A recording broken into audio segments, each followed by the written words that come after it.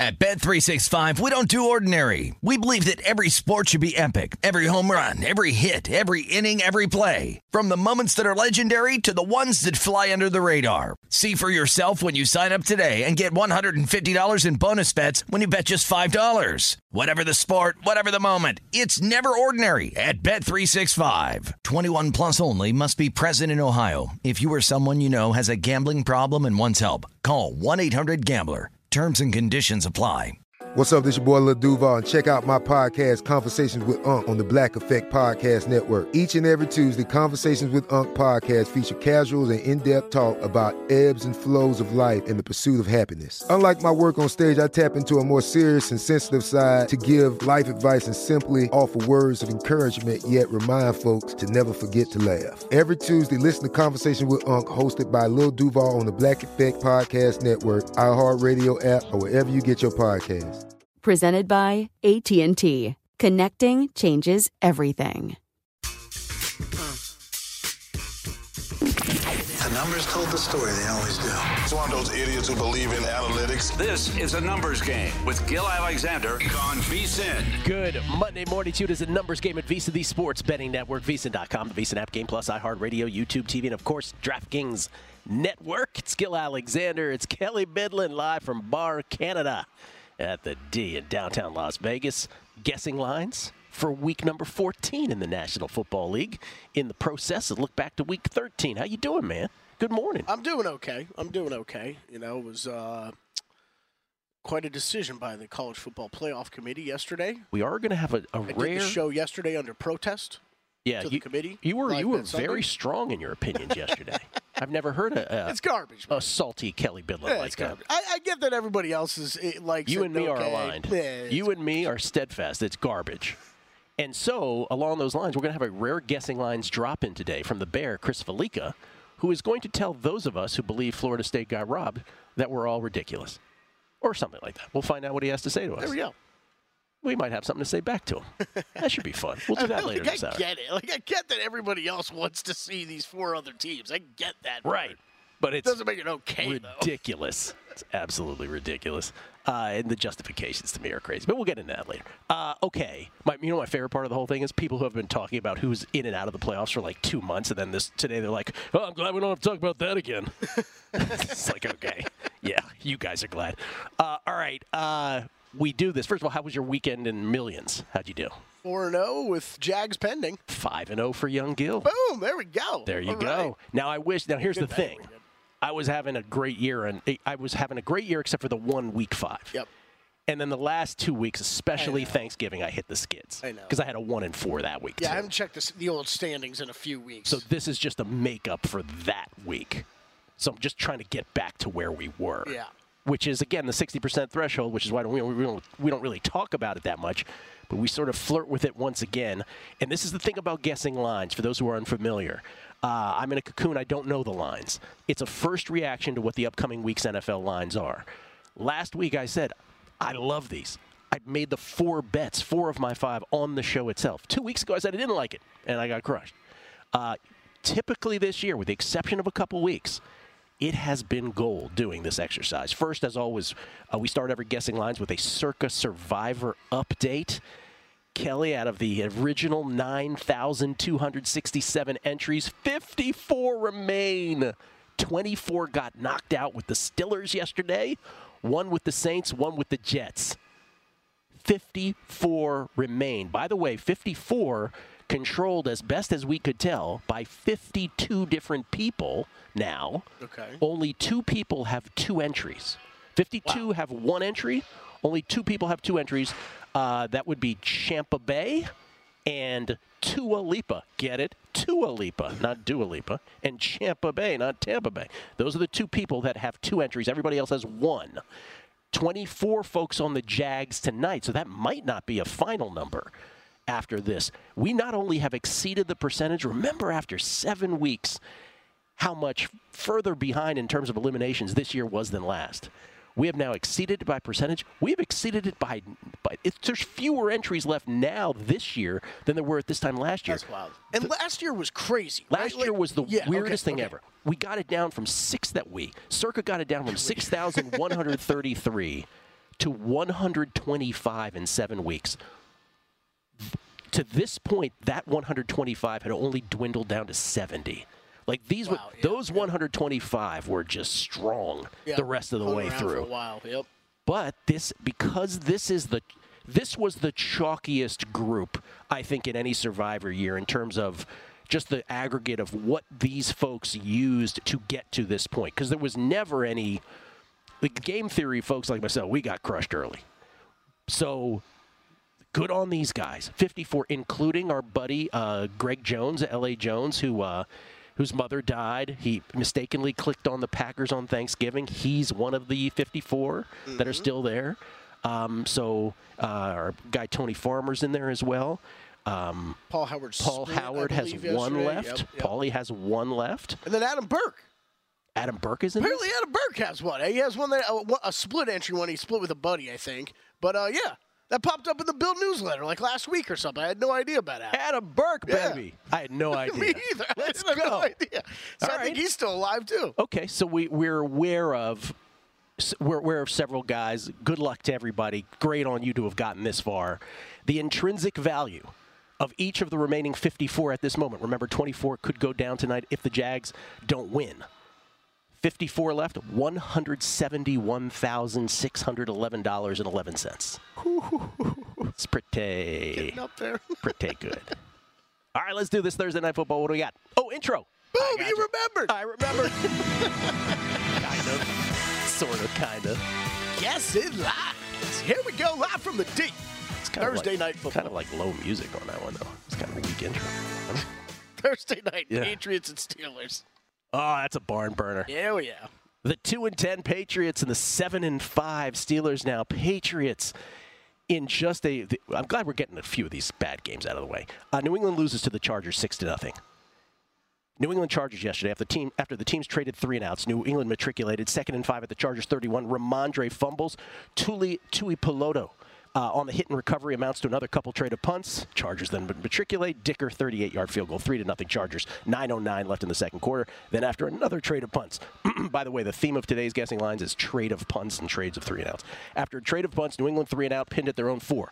Bryce Behringer punt returned by Darius Davis, 34 yards, set up at the New England 27. 1:34 left in the second quarter. Dicker would add, Cameron Dicker, that is, another field goal. This one from 38, 6-0. 2 38-yard field goals, 6-0 Chargers with 44 seconds left in the second quarter. That would be the halftime. By the way, that would be all the scoring. Because, first of all, at halftime, the stats, 118-107 in total yards. That's how that game was going. 11 first downs total and 9 punts in the first half of that game. Second half, after Chargers 3 and out, New England 4th and 3 at the Chargers 38. Zappy got 4. All it did was lead to another punt. Then another trade of punts and another LA punt. New England gets to 4th and 5 at the Chargers 30. Remember, they're only down 6.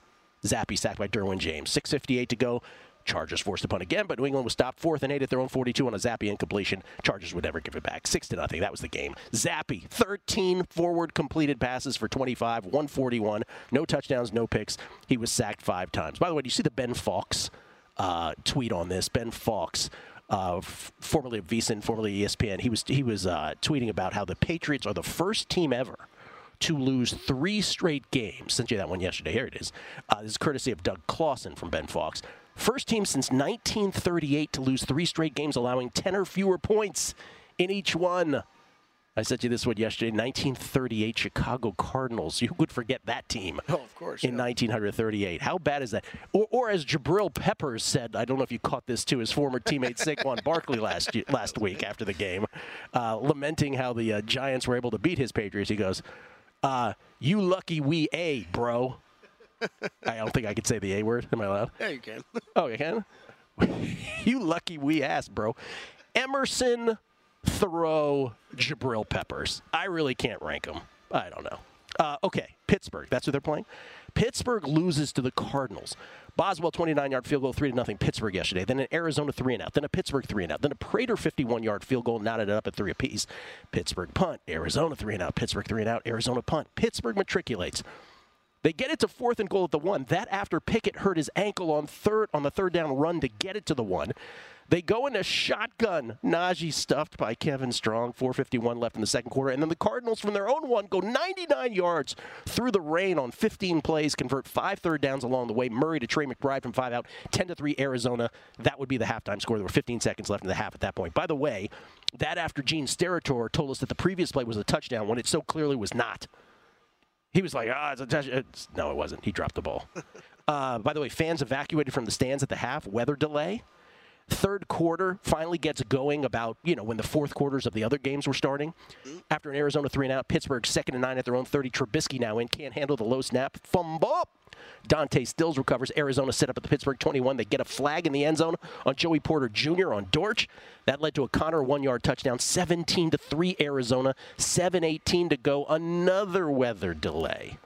Now imagine being one of the 24 Survivor guys who had the Steelers sitting through these weather delays, kind of knowing you're not going to win this. Yeah. Out of the delay, here's where you knew Pittsburgh wasn't going to win it. Out of delay, Boswell, 45-yard field goal try wide right. That was kind of the deflator of them all. Arizona punt, but they pinned Pittsburgh at their own 4, and after a 3-and-out, after gaining only 5 yards, and a punt that a punt return with a face mask attached to a 7-yard gain, Arizona takes over at the Pittsburgh 33. 4 plays later, Connor in from 9, 24-3 Arizona, 8:28 to go. Pittsburgh would add a touchdown to make it 24-10. Trubisky to Deontay. 4:25 to go. You're down 2 scores. You know what Mike Tomlin does? Kicks it away. Kicks it away. What are you doing, man? That was bad. Try an onside kick. What are you doing? That was bad. Pittsburgh would never see the ball again. Ball game 24-10, 24 survivors out. Pickett, 7 for 10 for 70. He's getting surgery, Kelly. He's expected to miss anywhere from between 2 to 4 weeks. Trubisky was 11 of 17 in relief for 117, 1 touchdown. He did lose a fumble. This is How's everybody getting surgery, by the way, these days and back in like 2 weeks? Bro, I said the same thing. I'm like, Jonathan Taylor, Kenny Pickett. I half expected, we'll get to the Houston later, but I half expected, they're like, Tank Dell broke his fibula. He'll be back the week after next. I like that we have this short IR now, but it's like, we're not going to put him on IR. He's getting surgery, but he'll be back in 2 weeks. Aaron Rodgers is doing this to people. Right, yeah. By the way, they're 4-8. Can we stop with the Aaron Rodgers stuff already, please? New England at Pittsburgh, is that what this Drek game is? Pittsburgh in no man's land, 5.5. Pittsburgh Steelers at DraftKings right now, 6-point favorites. 6-point favorites. That is pretty much the case everywhere. You want to take Pittsburgh, but do you trust Pittsburgh? No, not at all. I don't either. I mean, and it's going to be Trubisky, right? Is it way worse than Kenny Pickett? No, but it's worse than Pickett, in my opinion, still. I don't know if it is. Okay. I mean, I don't think it's much. I think it's a slight downgrade, though. There's nothing here for me. NBA Cup that night. That's where I'll be. You going? Yeah, I think so. Good for you. Good for you. Thursday night, semis for the in-season tournament. Got to get through the quarters tomorrow and Wednesday night first. More guessing lines. Week 14 coming back. Numbers game, VSiN, the Sports Betting Network. At Bet365, we don't do ordinary. We believe that every sport should be epic. Every home run, every hit, every inning, every play. From the moments that are legendary to the ones that fly under the radar. Whether it's a walk-off grand slam or a base hit to center field. Whatever the sport, whatever the moment, it's never ordinary at Bet365. 21 plus only. Must be present in Ohio. If you or someone you know has a gambling problem and wants help, call 1-800-GAMBLER. From BBC Radio 4, Britain's biggest paranormal podcast is going on a road trip. I thought in that moment, oh my God, we've summoned something from this board. This is Uncanny USA. He says, somebody's in the house, and I screamed. Listen to Uncanny USA wherever you get your BBC podcasts, if you dare.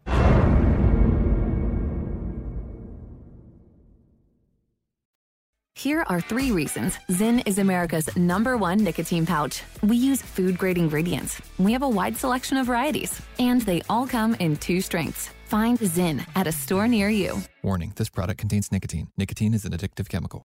A numbers game on VSiN, the Sports Betting Network. If you're looking for a betting edge this college football season, the VSiN experts have got you covered. Become a VSiN Pro subscriber with an introductory offer of only $9.99. VSiN Pro subscribers get access to our daily recap of the top plays made by VSiN show hosts and guests, tools like our betting splits that let you see where the money and bets are moving every game, and our College Bowl betting guide where you get picks for every bowl game. Don't miss out on this limited time offer. Visit VSiN.com/subscribe today to sign up for only $9.99 and become part of the Sports Betting Network. That's VSIN/subscribe. Skill Alexander, it's Kelly Bidlin. Guessing lines for Week 14. I don't think there's ever been a better guessing line season, Kelly, in terms of leading us to winners. I don't. Really? Yeah, I don't. It's been tried in every week but 2 this year. It has been gold. By the way, the Megapod, being an even tighter subset of that, has been spectacular. Todd, Will, and I with the guests have been great, too. Ace on this past one. And everybody's killing it, man. Everybody's absolutely killing it, so couldn't be happier with that. By the way, Brock Purdy, we'll get to the Niners in a bit when they come up on the schedule.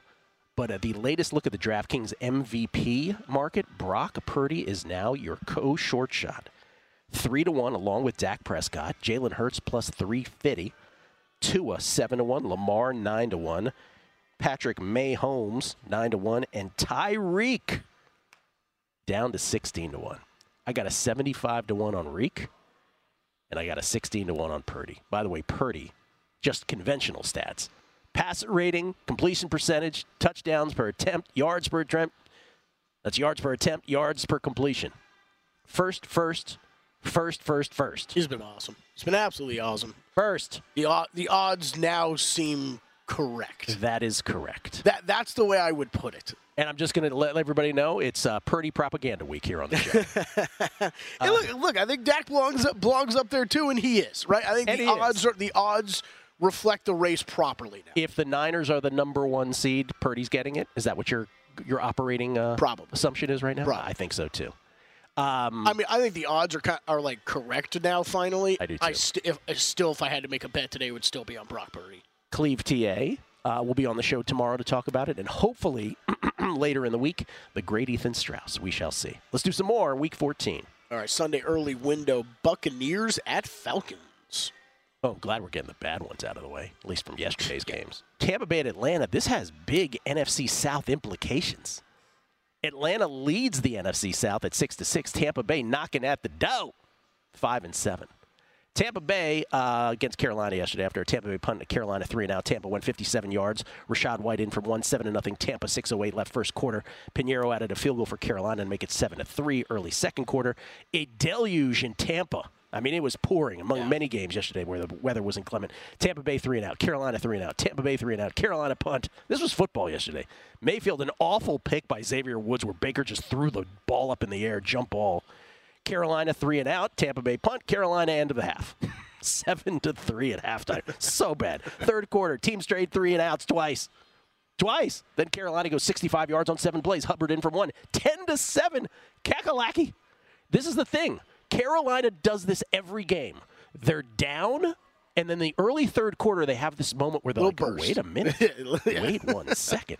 It's happened so many times this year. It lasted 1 offensive play. Tampa Bay, 1 play, 75 yards. Baker to Evans for 75. 14-10, Tampa Bay. 4:54 left third quarter. Then the team's traded another pair of 3-and-outs.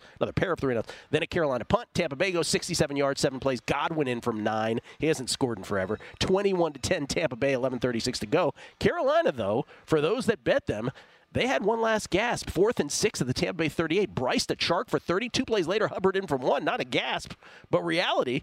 They go for 2. Young's face mask was wrenched. Then from the 1, Young in. 21-18 Tampa Bay. 5:02 left in the fourth quarter. Tampa Bay punt. Carolina down 3. Gets the ball back, but stopped on downs when Bryce is picked by Antoine Winfield Jr. on 4th and 1 from their own 40. 2:14 to go. Carolina with 2 timeouts and the 2-minute warning, but the Bucs got their first down. They never gave the ball back. Ball game. 21-18 Tampa Bay. Carolina folks do get the money, though, on this one. Mayfield, 14 of 29 for 202, 1 touchdown, 1 pick. He was sacked once. Evans, 7 for 162 and a touch. 10 straight seasons to start his NFL career with over 1,000 yards. Only Jerry Rice has more with 11. That's incredible. It is incredible. Model of consistency. They're taking on Atlanta in a big game next week. Atlanta and the Jets. Oh, God, here's another one. After the teams traded punts twice, Atlanta pinned at their own 2. Bijan tackled for a safety by Quinnen Williams. 2-0 Jets. Late first quarter, Jets' third safety of the year. After a trade of 3 and outs, Jets first and 15 at their own 39. Dalvin Cook hit by Nate Landman. Fumbles recovered by D. Elford at the Jets 47. 13-11 left second quarter. 6 plays later, Ritter to Michael Pruitt from 20 out. 7-2. I was about to say Braves because of that score. Falcons, 10:04 left second quarter. Zerline will get a 27-yard field goal to make it 7-5 late second quarter. Then after the teams traded punts, Atlanta would get a coup, 22-yard field goal, 10-5 Atlanta at the half. Third quarter opening drive, Zerline 46-yard field goal, 10-8. Then coup, 42-yard field goal, 13-8. 3:38 left third quarter. Then a Jets 3 and out, and Atlanta 3 and out. You get the theme today. Then 2nd and 9 at their own 43. Boyle picked by Jesse Bates. Boyle benched. Teams trade punts again. Then 3 and outs again. Then Atlanta 3 and out again. Then 1st and 10 at the Atlanta 48. 2:52 to go. Trevor Siemian, who's in for Boyle, sacked by Richie Grant. Ruled a fumble after a long review. Andre Smith Jr. recovers. Another Atlanta 3 and out. Jets take over at their own 7, down 5 with 1:53 to go, Kelly. They get a couple first, but 4th and 17 at their own 30. Siemian incomplete. Turn it over on downs. Ball game. 13-8 Atlanta. What a game. And by what a game, I mean what a crap game. You did a great job making this sound exciting. Oh, it was so great. Ritter, 12 of 27. 12 completed forward passes in victory for 121, 1 touchdown, no picks. He was sacked 3 times. They were outgained by the Jets 259 to 194, but they were +3 in turnovers. That led to +7 Atlanta net points. That's your margin. Atlanta wins it by 5, 13-8. So Atlanta leads the NFC South. Big game, though. I will say Atlanta, I'll split the difference between a field goal and a pick 'em, -1.5. 2.5. Okay. 2.5. So close there. Want to squeeze one more? And let's do one more. Yeah, absolutely. Let's go early win to Lions at the Bears. Lions back off the schneid with a win here against the Saints. They're 9-3 now. They'll get to the playoffs. They'll win that division. At the feisty 4-8 Bears.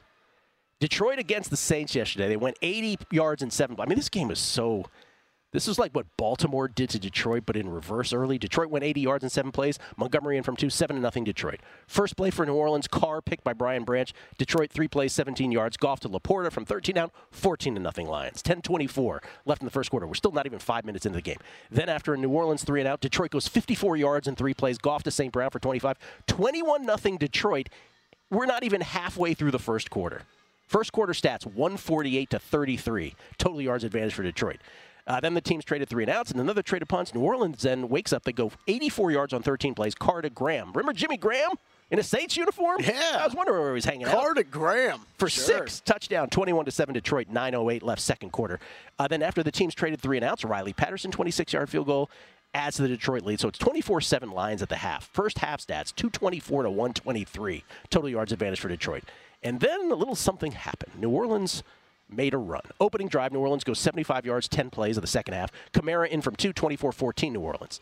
After a Detroit 3 and out, New Orleans goes 62 yards, 7 plays. Hill in from 1, 24-21 Detroit, 4:34 left third quarter. We got ourselves a ball game. No, we don't. Detroit gets a Patterson 32-yard field goal to make it 27-21 to end the third quarter. And then first play ensuing drive. Here is where Carr carred and the Saints sainted. Is that a thing? Carr fumbles when when his left guard, James Hurst's arm hits him.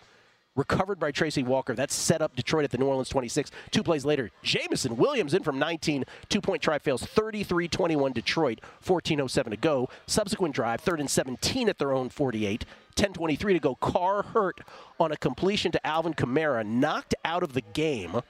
Roughing was called, so it set up New Orleans at the Detroit 29, but Jameis was in. He goes to Olave, the most Jameis play ever, off a Brian Branch tip for 30 yards. 3 plays later, that happened. Jerry Jacobs actually could have picked the ball off and probably could have taken it to the house, but instead it tips to his receiver. Kamara in from 1, 2 plays after that. 33-28 Detroit, halfway through the fourth quarter, exactly. Detroit 3 and out when Montgomery couldn't haul in a 3rd down pass. So New Orleans gets the ball down 5. They get it to 4th and 6 of the Detroit 40, but Winston can't connect with Olave. He was way off on a couple passes before that, too. New Orleans would never see the ball again. There's a lot of that on the show today, and they would never see the ball again. That was it. Detroit converting a Goff to Reynolds 12-yard pass on 3rd and 9 at the New Orleans 46 with 1:54 to go. if that's incomplete, what a mistake that would have been, because it would have given New Orleans the ball back. They had no timeouts, I don't believe, or maybe one at the time. So the fact that they went for it and risked the incomplete pass was huge. Yeah.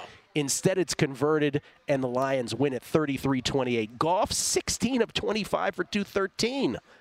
2 touchdowns, no picks. He was sacked once. Laporta, 9 for 140 and a touchdown. Detroit +2 in turnovers. That led directly to +13 net Detroit points. I'll say Detroit on the road at Chicago. I don't think this will be as high as it would have been a couple weeks back. I'll say -4.5. Pretty big movement on this game this morning. I'm just checking. I think this is the biggest mover so far. Opened 5 yesterday at DraftKings. We were down to 3.5, basically. Whoa, shorter than even I thought. Yeah. I thought I was being Mr. Short here with this one. I mean, it's crazy. What you got the Bears coming. The Bears. Wow. Yeah, I mean, Bears took a lot of time to prep for this game after just playing the Lions. Here, I thought I was all clever about it. All right, we'll get back. More Week 14 lines to guess. Looking for value. That's the point. Numbers Game, VSiN, the Sports Betting Network. At Bet365, we don't do ordinary. We believe that every sport should be epic. Every home run, every hit, every inning, every play. From the moments that are legendary to the ones that fly under the radar. See for yourself when you sign up today and get $150 in bonus bets when you bet just $5. Whatever the sport, whatever the moment, it's never ordinary at Bet365. 21 plus only. Must be present in Ohio. If you or someone you know has a gambling problem and wants help, call 1-800-GAMBLER. Terms and conditions apply. I'm Katya Adler, host of The Global Story. Over the last 25 years, I've covered conflicts in the Middle East, political and economic crises in Europe, drug cartels in Mexico. Now I'm covering the stories behind the news all over the world in conversation with those who break it. Join me Monday to Friday to find out what's happening, why, and what it all means. Follow The Global Story from the BBC wherever you listen to podcasts. It's Gil Alexander. It's Kelly Bidlin, live from Bar Canada at the D here in downtown Las Vegas. Just looking at my 5-0 here, Kelly. And this is the thing with ATS and the NFL pre-flop and contests that last a whole season. You have got to have the Plinko shine on you. Oh, are you kidding me? Yeah. I mean, it is just. I was, if the Jaguars cover tonight, I think Fezzik's in first. Whew. And I was saying to him, I was like, whew, you got 2 Plinkos this week, boy, already. And he goes, I've had Plinko all year. Yeah. Because he admits it. In my 5-0, like I look at him, like, 3 of them were totally Plinko. Yeah, mine are silly. Like I don't know about yours, but I had Chargers. I did. That's one of mine. I had Falcons. No, I had the Colts. That was a Plinko. Okay, I didn't have that one. I had Rams. I did not have that. And I had Lions. I did not have that. What is the combined point? Like, what's the combined victory margin there? Yeah, my Plinkos were Chargers, Colts, and Texans. Yeah, like just as bad. I mean, come on, what are we talking about? The other 2 were good, but those were I was like, so you have to really know. But now, forget that. Listen to this. This is we get tweets at Beat of the Book. I just want to read this one. J.D. Emmons, our buddy J.D. He says, I am sitting on an 868-1 parlay. What? Let me repeat that. He is sitting on an 868-1 parlay. It's some change. Of all 8 NFL divisions I made in June that now has odds of, are you ready for this? Plus 190. He says, question is, why the hell would a seemingly sane man bet on the NFC South? Here's who he got. You ready for this? Yeah. Dolphins. Mm-hmm. Ravens. Looking good. Yeah. Niners. Yeah. Eagles. Sure. Chiefs. Yeah. Jags. Okay. Lions. Uh-huh. Falcons. Oh, man. Let's go, JD. That's outstanding. The problem is, like, it's such a great ticket, and he's in such a good spot. Except what could possibly go wrong? But, like, you don't have – it's not like the NFC South's a division where you could easily go and, like, bet another team to win it. Also, some of the there's, ones like, 3 teams in the race. Also, some of the other ones that we mentioned that are looking good right now. They're looking good right now. I mean, like, the Eagles could not win. Right, absolutely. Right? There's a couple of those. It's just so good that he has this 868-1. Man, I hope you put more than a couple shekels on that, though. All right. Yeah, I mean, I'm just looking over standings right now. Like, the Eagles are your next most concerning concerning. team. Yeah. All right, let's try to squeeze in a couple here. All right, Sunday early window, Colts at Bengals. 7-5 Colts. What'd I tell you? and the 5-6 Bengals, who play tonight, sight unseen. Colts beat Tennessee yesterday. How? Oh, my God, how is right. Tennessee goes 64 yards in 4 plays. Henry in from 22, 7-0 Titans, 140 in the game. Indianapolis comes right back, 56 yards in 3 plays after a 36-yard McKenzie return. Minshew to Alec Pierce for 36. We're tied at 7, 2:55 into the ballgame. After a trade of punts, Tennessee has it 3rd and 10 at their own 40. Levis sacked by Samson Ebukam. Ball goes forward, recovered by Julian Blackman. Then Levis hits him. He fumbles, and Levis recovers. Leads to a Folk 24-yard field goal, 10-7 Tennessee, 13 seconds left first quarter. After an Indianapolis 3-and-out, Tennessee goes 77 yards on 8 plays. Henry in from 5, 17-7 Titans, 10-22 second quarter. Every Colts game seems to go this way, by the way. Matt Gay, 23-yard field goal, 17-10 Titans, 7:39 left second quarter. Then after Tennessee 3-and-out, big Minshew to Kylan Granson, 46-yard play to the Tennessee 6, but 3 plays later, Minshew sacked by Danico Autry. Fumbles, Elijah Molden recovers, 1:48 left in the second quarter. But then after Tennessee 3-and-out, Matt Gay did get a 46-yard field goal, 17-13 Titans at the half. Third quarter opening drive, 4th and 2 at the Tennessee 41. Granson for 2, first down. That led to a Matt Gay 23-yard field goal, 17-16 Tennessee, 4:57 left third quarter. A 19-play drive to get that field goal. Goodness. After a trade of 3-and-outs, another 3-and-out for Tennessee. This time, Ryan Stonehouse. His punt blocked. Grant Stewart, 18 yards to the house, 22-17. Colts, they're going to take in the 2-point conversion too, right? Wrong. Pick by Amani Hooker. 2 points the other way. 22-19. Instead of being up 7, perhaps, they're only up 3 with 19 seconds left in the third quarter. I was so confused on the air yesterday with what happened during that. Oh, because you don't have the audio? Yeah. I'm like, wait, they scored a touchdown. How is it? Wait, what? Yeah. The old 2-point conversion the other way. Tennessee 3-and-out, surviving a Levis fumble, by the way. Stonehouse back in punt formation again. This time, not only was the punt blocked, but Tony Brown was up in his grill. He didn't even have to extend his arms. He's like standing in front of him. Stonehouse, so close to him that Stonehouse actually got hurt on the play. Indianapolis had to settle for a Gay 28-yard field goal, 25-19 Colts, 11:34 to go. Then Tennessee, first play of the next drive, Henry is hurt on the drive's first play, but the Titans do go 75 yards. Levis to Hopkins from 3 out. 25-25, extra point to take the lead. No good. We're still tied at 25. What a moment that would turn out to be. Colts 3-and-out, then a Tennessee punt, by the way, by Folk now, because Stonehouse is out of the game. So Folk is punting as well. So apparently kickers can punt, but punters can't kick. The Matt Brown axiom, as we learned. Which is true. It's interesting. Right? Like, we do see that just often. A brief parenthetical aside. Indianapolis takes over at their own 30. 2:27 to go. We're tied at 25. They get it to 4th and 1, and they're in their own territory. They elect to punt. Interesting at the moment. Tennessee takes over at their own 22 with 1:13 to go. They cross midfield, but then they go backwards on 2 consecutive plays. Jesus Christ, they're going the wrong way. They have to punt too. Colts get it back with 13 seconds left at their own 22, and they have the bright idea of passing the ball. Minshew almost gets the ball picked off at point-blank range. What was that? And Steichen goes, why don't we go to overtime? And they do. Overtime, Tennessee wins the toss. Folk, 46-yard field goal, 28-25, Tennessee, 4:19 to go. Indianapolis, 1st and 10 at their own 41. Minshew to Alec Pierce for 55. Double nickels to the Tennessee 4. 2 plays later, Minshew to Pittman Jr. touchdown. Colts win it, never in doubt, 31-28. Those of us who had the Colts get the money. Ball game. Minshew, 26 for 42 for 312. 2 touchdowns, no picks. He was sacked 3 times. He lost a fumble. Pittman Jr., 11 for 105 and a touchdown. Pierce, 3 for 100 and a touchdown. They're at Cincinnati, who plays tonight. Sight unseen on the Bengals. I'll say the Colts -3 on the road as a placeholder here. Colts 2.5 right now at DraftKings. 2.5. Get a little more respect week after week, the other Colts. Yep.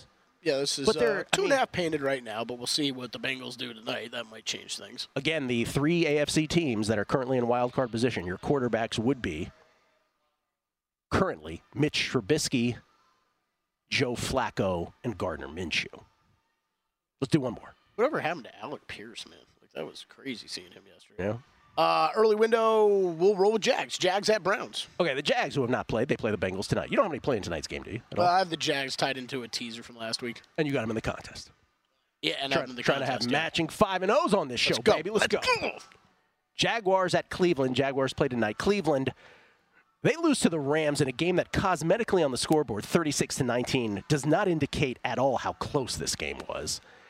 Cleveland goes 75 yards on 9 plays. Flacco passes for 65 of them to Jerome Ford for 24 of the touchdown. 7-0 Cleveland. You're like, whoa, this dude is way better than DTR and PJ Walker. Like, it's so sad. I know. Why didn't the Jets get him back? Haversick 44-yard field goal for the Rams cuts it to 7-3. Cleveland 3-and-out. Then the Rams 2 plays 79 yards. Stafford to Puka Nacua.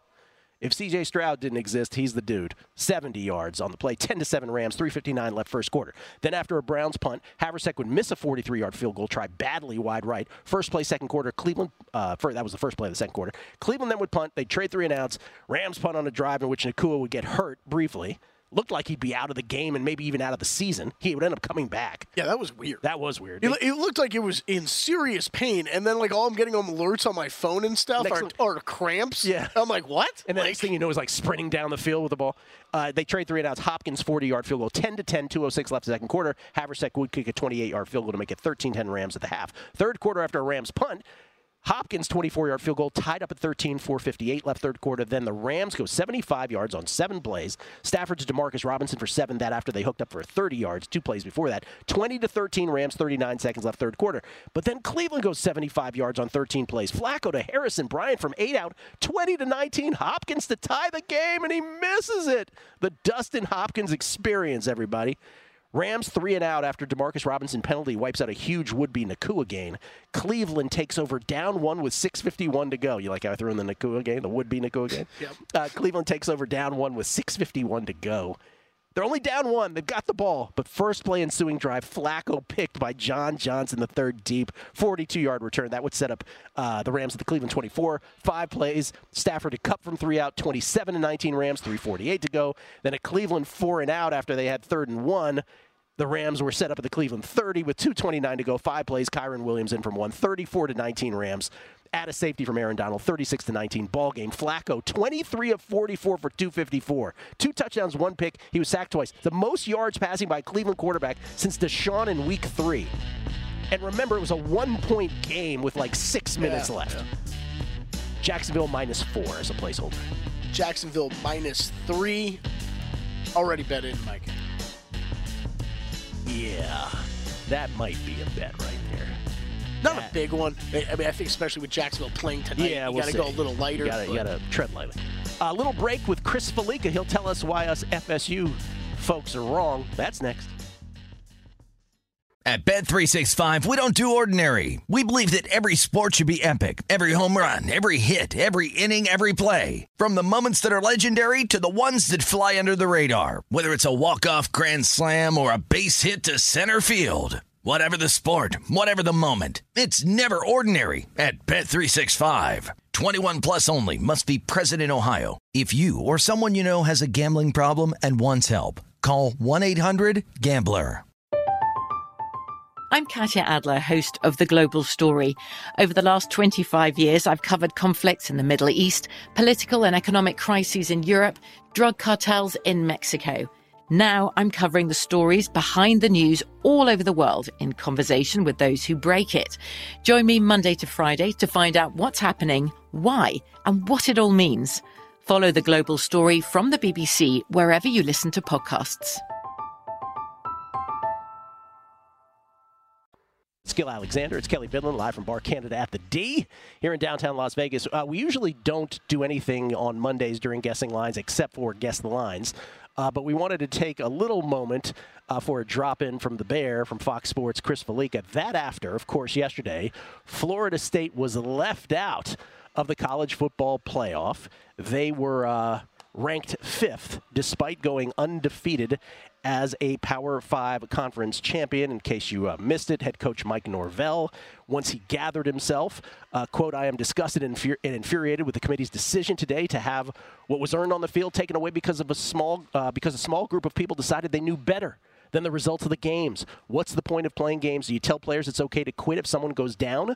Do you not play a senior day for fear of injury? Where's the motivation to schedule challenging non-conference games? We're not only an undefeated Power 5 conference champ, but we also played 2 Power 5 non-conference games away from home and won both of them." Jordan Travis, the injured Jordan Travis, whose injury is at the center of all of this, said, "I wish my leg broke earlier in the season so y'all could see this team is much more than the quarterback." And finally, Michael Alford, FSU's athletic director, he had a lot to say, including The consequences of giving into a narrative of the moment are destructive, far-reaching, and permanent, not just for Florida State, but college football as a whole.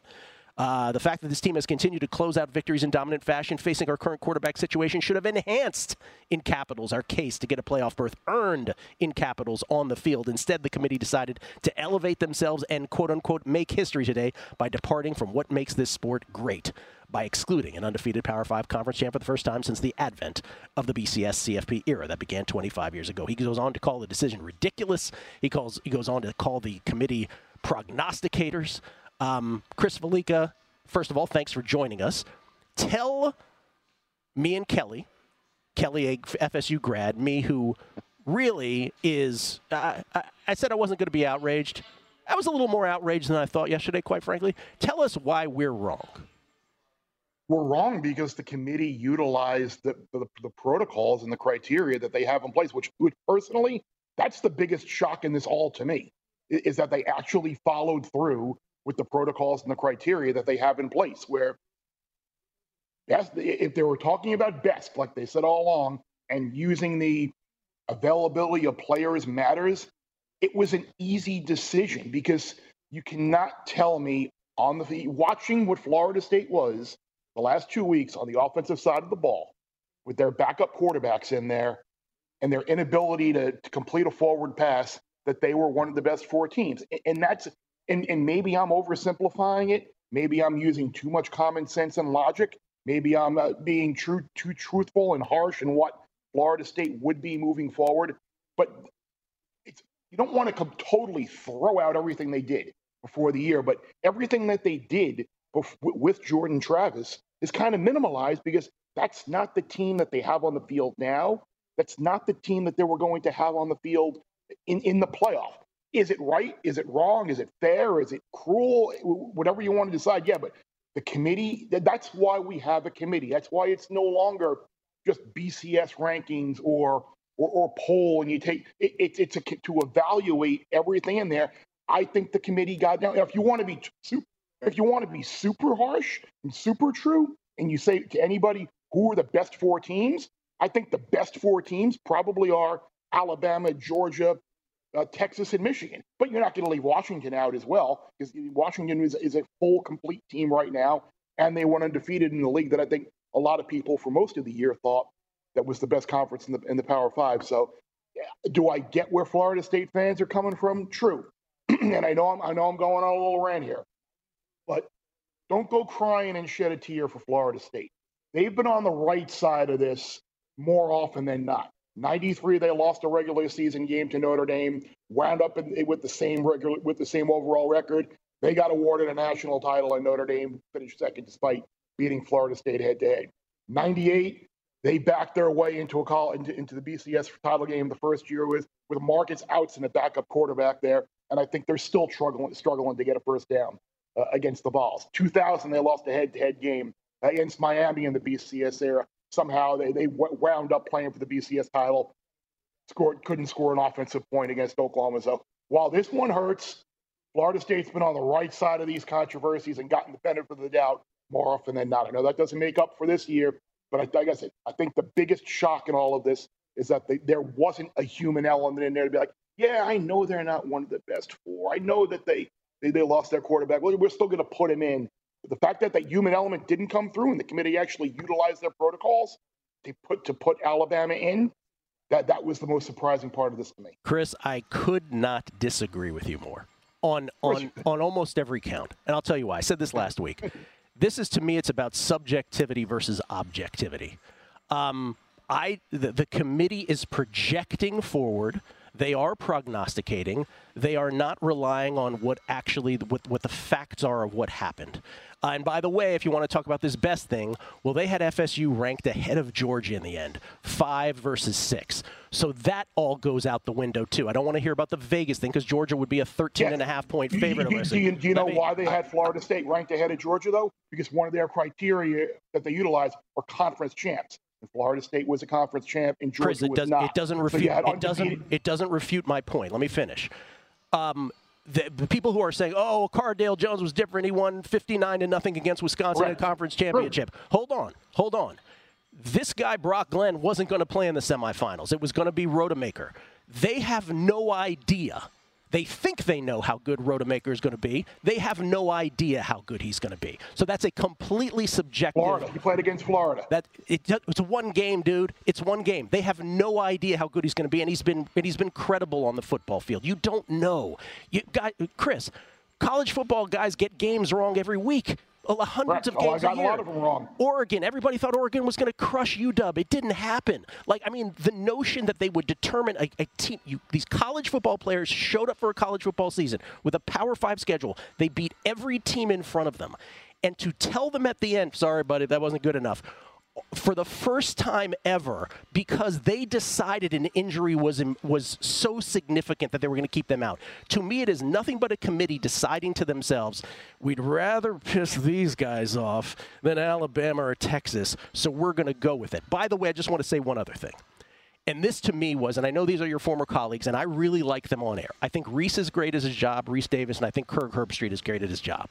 But I thought yesterday was not their finest moment because you have an Ohio State guy in Kirk and you have an Alabama guy in Reese. You do have an Ohio State guy in Joey Galloway. I thought, by the way, that Greg McElroy was biting his tongue hard. And dare I say that I can't believe that I agree with Booger. Booger was the only guy making sense yesterday. He was the only guy making sense. Jump on if you want. Yep. The fact that Kirk got to the point where he was like, oh, if this had happened to, and then he started to think carefully about what he was saying, Michigan with McCarthy or UW or whatever. Notice he didn't say Alabama or Ohio State. First of all, I disagree with him entirely that it would have been the same with even Michigan. It absolutely would not have been the case with Alabama or Ohio State, and you will never get me to believe that it would have been. That, to me, it is completely, let's call it what it was. I object to the people who are saying, well, it's because of this and they wouldn't have been any good. You don't know. You don't. I think it's a travesty, and I think it's not a sport. It's an exhibition. This was a wonderful 2023 college football exhibition. I give you the last word. What I would say in regards to what you did about Kurt, I think it would have been the exact same, and that they would have evaluated the team based on how the backup quarterbacks would have done. And that's ultimately how they would have decided. I mean, the amazing thing is that the drop-off at quarterback was so great from what Florida State had at the starter to number 2 to number 3. That was the amazing thing. Whereas at Alabama, you had Tua and Mac Jones and Jalen Hurts, and there was no drop-off. And at Ohio State, you had Braxton Miller to J.T. Barrett to Cardale Jones. They were lying. The fact that there was such a drop-off is, I think, why Mike Norvell built this team through the portal the way he did. And it sucks. I feel awful for Jordan Travis because he's an unbelievable kid, and everyone who's had dealings with him says the same thing. Chris Fowler was very poignant about his dealings with the Noles this year because he's had them a bunch. I mean, I would go check that out and get his, because people are on both sides of this. But like I said, might be in the minority. I think the committee got it right, and I think they got it horribly wrong. Kelly's an FSU grad. You have the last word on this game. Yeah, I think a lot of what you just said, Gil. I think it's the Rodemaker factor that does. I mean, what? He went into Florida. He came in once Jordan Travis got hurt, wins a game, goes into Florida, into the swamp, wins a game there. Y'all don't know. And we still don't really know, but everybody seems to know that he's a terrible, terrible quarterback. And we saw Brock Glenn lose that. He looked terrible in that game. He's not going to be the guy that would play, though. That's what I said. Chris, thank you. We'll talk to you later in the week. Of course. My man. Chris, go get some. Bear Bets Pod, Thursday and Friday. College on Thursday, pro on Friday. Yeah. You have one. We'll get back to guessing lines, but you have one extra point about this that I think is interesting after the break. At Bet365, we don't do ordinary. We believe that every sport should be epic. Every home run, every hit, every inning, every play. From the moments that are legendary to the ones that fly under the radar. See for yourself when you sign up today and get $150 in bonus bets when you bet just $5. Whatever the sport, whatever the moment, it's never ordinary at Bet365. 21 plus only. Must be present in Ohio. If you or someone you know has a gambling problem and wants help, call 1-800-GAMBLER. Terms and conditions apply. From BBC Radio 4, Britain's biggest paranormal podcast is going on a road trip. I thought in that moment, oh my God, we've summoned something from this board. This is Uncanny USA. He says, somebody's in the house, and I screamed. Listen to Uncanny USA wherever you get your BBC podcasts, if you dare.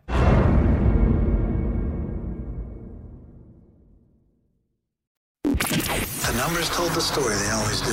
It's one of those idiots who believe in analytics. This is a numbers game with Gil Alexander on VSiN. Hour number 2 of a numbers game at VSiN, the Sports Betting Network, VSiN.com, the VSiN app, Game Plus, iHeartRadio, YouTube TV. It's Gil Alexander. It's Kelly Bidlin. Guessing lines for Week 14 in the National Football League. Before we get to that, yes, because we want to say a few final words. First of all, we get tweets at Beating the Book. Here's the thing. We're probably, obviously, after this week, we're not going to ever bring this up again. But people get heated about this kind of stuff. And I'll say it again. I thought I wouldn't be outraged. I was more outraged than I thought. Me too. David King. And I still get it. From, like, the average person out there, you don't want to see Florida State with a beat-up quarter for TV ratings and all that stuff. This is great. Why do you think they made the decision they made? Of course. All that BS. David King. Gil, if you see this in time, sorry, I didn't. Will you please ask Chris if he would put FSU into an 8-team or even 12-team tournament, absent a requirement the ACC champ goes? Fair conversation. If the third-string quarterback thing holds, I assume not, right? This is from, skipping the NFL ones, Israel Negron. Wait, Miami alum Chris Fallica thinks keeping Florida State out is correct? Shocked. I thought Chris was very reasonable. Chris has always been great. He has never once come on this show ever and, like, played the Miami card or anything. I'm not going to blame him for that. Never at all. Stephen Vegas, an FSU alum. As an FSU alum, I watched NFL with yesterday morning, was totally deflated for the 10 a.m. slate. Chris brought up an interesting point. FSU goes undefeated in a Power 5 and gets snubbed because the quarterback is hurt. Then shouldn't Travis be the favorite for the Heisman? I'll take it. He's obviously that key, right? I got a ticket on him.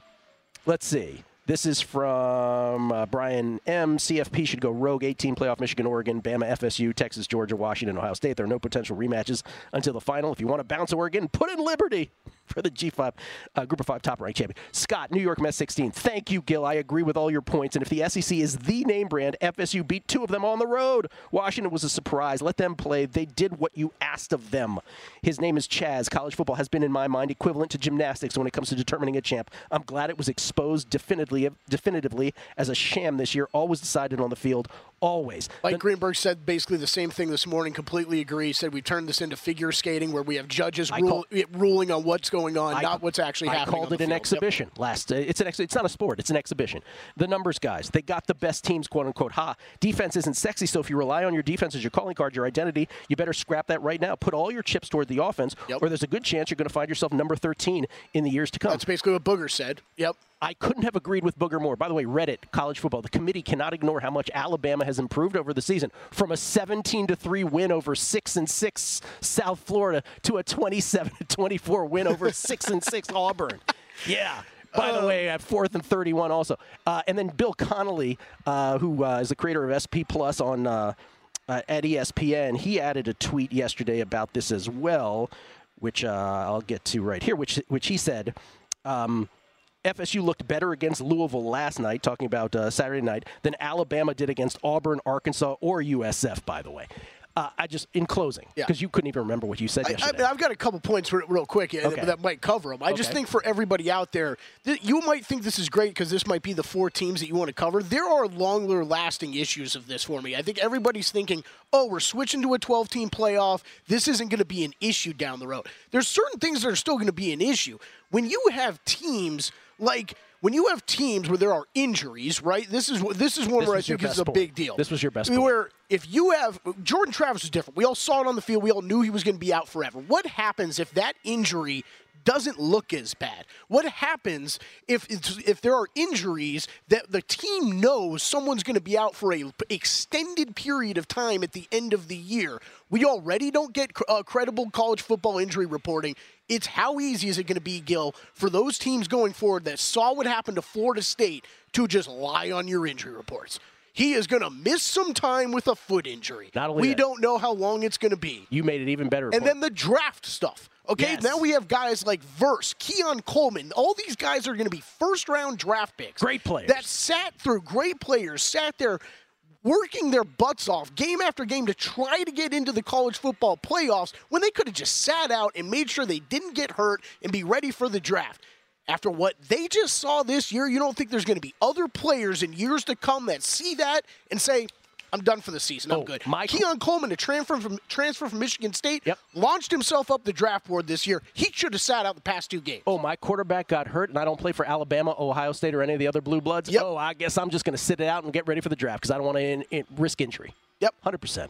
I mean, especially we're expanding to 12. And I love the point. Instead of being the 10 seed, of course you should sit out and be ready for the draft. And I love the point that the tweeter made, forgive me, I just read it, where it's like, so offense means more than defense now. They held a 10-2 Louisville team. They dominated them. Yeah. They're an elite defense. And that was part of Booger's point, right? Yes. He was like, if you're saying this, you're saying that defense no longer matters. I could talk about it for an hour, but I'm not going. You got me fired up again. Now I'm all mad. Now I'm all ready. It's more. Let me put it this way: the people on the other side that are like, "Oh, the FSU has no point." I'm like, I have no idea. We're not even on the same planet. We're not even on the same planet. I'll give Fallica credit. It just is.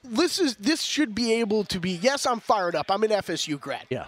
As long as we can have a conversation about this, let's have a conversation. There are too many people that are coming there and be like, no, you're dumb. Or what are you talking about? I thought we had a lovely conversation. No, we did. We did. That's what I'm saying. I like those kind of conversations. I think, like you're pointing out, these people on both sides that can't understand either way. Like, I get it. FSU got boxed out. I get it. For everybody else out there, you get to watch 2 better semifinal games than you would have gotten to watch. Doesn't mean it's right. And I have no bets involved. I'm just talking about it objectively. Let's go back. What do we got? All right, next up on the board, we've got, Kelly totally lost his place, Panthers at Saints. Oh, this will be quick. 1-11 Panthers, 5-7 Saints. We talked about both games. Bryce was 15 of 31 for 178 in defeat. No touchdowns, 1 pick. He was sacked 4 times. Hubbard, 25 for 104, 2 touchdowns. Carr, 17 of 22 for 226, 1 touchdown, 1 pick. He was sacked twice before he got knocked out. Kelly, he's in concussion protocol, shoulder and back injuries. Good Lord. His entire body. Yeah. Winston, 2 of 5 in relief, 41 yards, no touchdowns, no picks. He wasn't sacked. Olave, 5 for 119. Kamara, 14 for 51 for 2 touchdowns on the ground, 6 catches for 58. The Saints were -2 in turnovers. That led to +13 Detroit net points, as we talked about. By the way, you see Michael Thomas was throwing shade on Twitter at Carr during the game. No, I did not see this. During the game. I did not see this at all. And he had to delete his account. I'm serious. During the game at his quarterback. Saints by 7. 5.5. 5.5. Oh, that's interesting. Because it's Jameis. Yeah. That's why it was only 7 for me. Jameis, Taysom Hill, however they dice that up. You're basically seeing the same spread, though, that what you saw Carolina catching going into Tampa. Give me one more. All right, here we go. Texans at Jets. 7-5 Texans. D'Amico's in a crowded Coach of the Year field. I think he's the favorite right now. He should be. Matt LaFleur may have reintroduced himself to that later. At the Jets who lost, the Falcons, we already talked about them. Houston against Denver yesterday. After the teams traded 3 and outs, Houston gets an Amendola. Matt Amendola, 29-yard field goal, 3-0 Texans. Then after another Denver 3 and out, Houston gets it 4th and 2 at the Denver 7. They false start, but Alex Singleton gets an unnecessary roughness call, getting into Stroud's face. Stupid. He plays it through the whistle.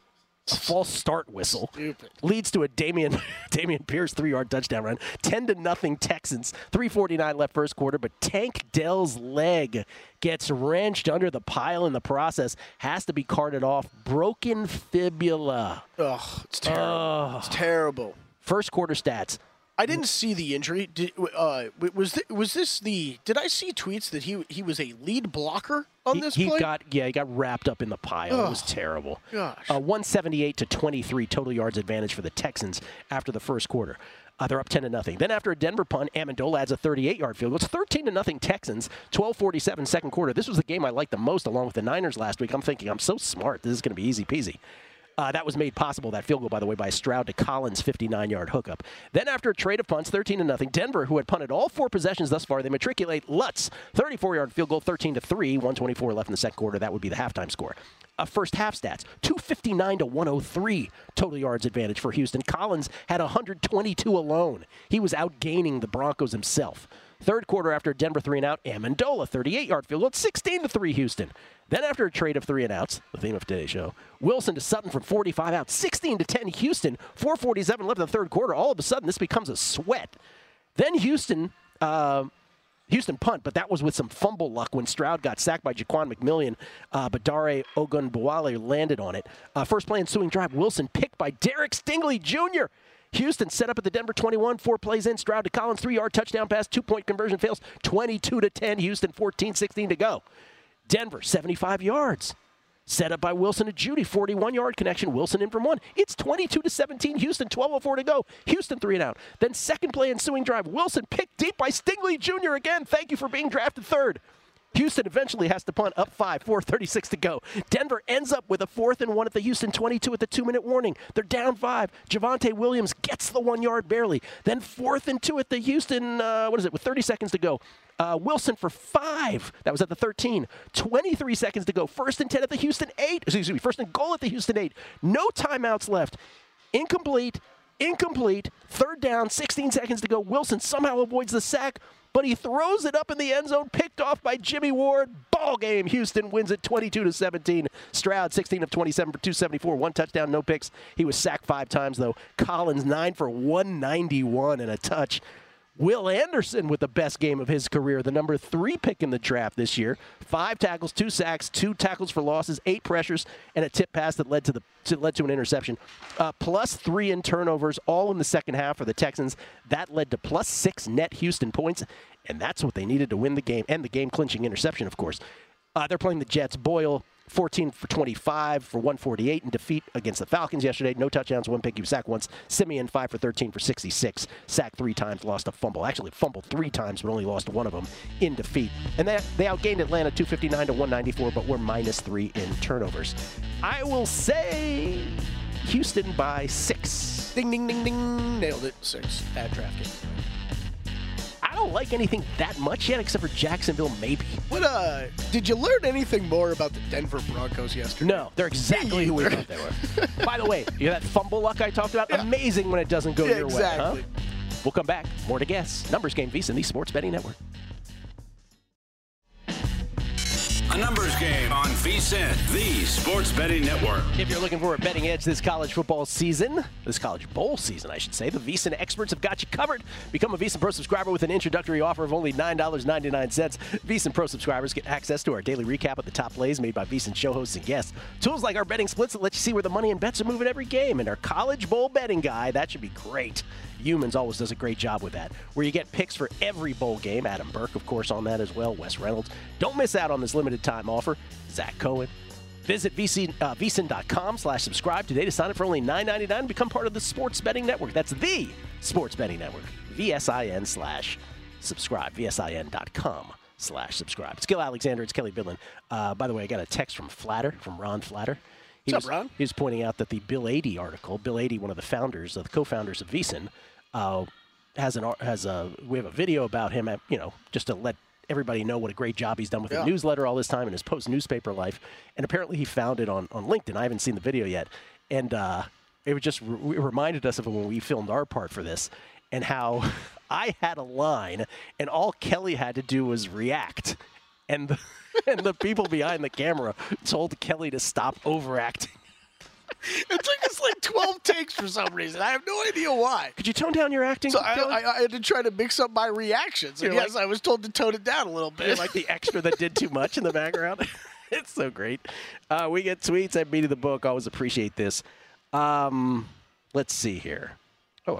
See here ads. Oh, Jonesy is in here. He goes, Greg Jones, whose mother died, he accidentally picked the Packers instead of the Lions, which he meant to do, and that saved him, and he is still alive. He's one of the last 54 entries. He said, Lions, Saints, Steelers, or Texans. Was always planning for Steelers, but Trubisky now. New England is tanking for a quarterback, right? So he's pondering what his pick is going to be. This is from, this gentleman also has the same as JD, that 8-team division parlay. Wait, Evan Mbesi. We have the same parlay? No, this guy, Evan Mbesi, yeah. Well, he has Dolphins, Ravens, Jags, Chiefs, Eagles, Lions, Falcons, Niners. Exact same 8 teams. Wow. He has it at 738 to 1. Good luck to all of you on that. God, it's such a great one to have. It is awesome. Like just another thing we don't really have access to of being able to parlay things like this. Tom Steffen about my conversation with Fallica at Angular_Rhythm. You said it perfectly, Gil. These playoff games are mere exhibitions. They may as well crown the champ in the summer based on recruiting rankings. From Travis at Megazone 702. ESPN has a partnership with SEC. Remove FSU, place an SEC and a future SEC team in the playoff. Gibby, Pitt Panther Gibby, says, if you want to do a deeper dive, the committee is basing their rankings all the way back to recruiting classes. The narrative that the SEC and Big Ten have the most talent based on recruiting drives the narrative that they have the best teams. Oh, yes, and Jason Stark brings up a great point, because he's right about this from a betting standpoint. These were available at Caesars and at DraftKings, among others. Yep. Who was going to be in the playoffs. FSU was minus 800 Saturday night. Yeah, opened up, yep. Big 2 hours before, they were still north of $3. 1 hour before, they were south of $2. And as game time, meaning selection time, approached, they had gotten down to a small minus 125 in regulated markets, and in offshore markets, the no was minus 240 when it closed. People were betting 2 dimes a shot on that. Jason Stark, even bigger story is someone leaked the teams from ESPN. The steam 15 minutes before the show went from FSU no plus 340 to plus 100. That's when I grabbed it because it was obviously leaked. Penny had the exact games up at 11:59. Yes, Penny actually minus 240 no was the final number on that. Phil Weiss, there's always going to be an issue. Team 13 or 14 also. Exactly. There always is. Okay, let's get some more lines. What do we got? All right, last early window game, Rams at Ravens. Rams at Ravens. Rams, we already talked about. They beat the Browns at a game that cosmetically on the scoreboard was a far greater margin than the game actually really was in terms of the contents of it. It was a 1-point game with just a mere minutes left. Stafford was 22 of 37 for 279, 3 touchdowns, no picks. He was not sacked. And Puka Nacua, 4 for 105 and a touchdown, also 2 carries for 34 yards. Baltimore on a bye. 6-6 Rams at the 9-3 Ravens. I will say Ravens by 7. Yeah, it's 7.5 at DraftKings. I think about 7.5. Yeah, there's some flat 7s out there. Actually, it's mainly flat 7s in the market. My initial lean here was take the Ravens in a teaser, but man, I don't know. This Rams team's been feisty. I have an exacta with the Niners to beat the Bills in the Super Bowl. I think I'm going to get a Niners to beat the Ravens in the Super Bowl. Okay, yeah. I like it. Next. I got a preseason Cowboys over Ravens one, like 200-1. All right, next up, early 1:05 Pacific, 4:05 Eastern, Vikings at Raiders. Oh, that little time slot. Yeah. 6-6 Vikings, bye. 5-7 Raiders on a bye. I'll say the Vikings in between the 3 and the pick. I'll say minus 1.5 on the road. 2.5 right now. 2.5-point road favorites. Let's go, Josh Dobbs. Let's come back. Seahawks at 49ers. Seahawks on extra rest here. They played Thursday night. They got beat by the Cowboys 41-35 at the Niners, who, if you didn't get it yet, I hope you got it after yesterday. They're the best team in the NFL when fully healthy. 6-6 Seahawks, 9-3 Niners. The Niners beat the Eagles 42-19. Didn't start out that way, though. 26-yard field goal for Jake Elliott, 3-0 Philly. Then a San Francisco 3-and-out. Philly matriculates again. Elliott, 39-yard field goal to make it 6-0. That after Hurts slipped on the turf with all the time in the world 2 plays earlier, took a 15-yard sack. I think it was Kinlaw. 2:01 left in the first quarter. At this point in the game, it was total yards. It was 120 to -2. 6-0 Eagles. Then another San Francisco 3-and-out. So it was 120 to -6 in total yards at this point. But then after a Philly 3-and-out, the Niners would get it to -11 total yards. It would be 2nd and 15 at their own 10. And then, ladies and gentlemen, the game changed.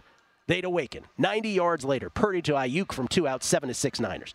After a 21-yard, 3rd and 19 conversion from Hurts to Smith, the Eagles would punt it eventually.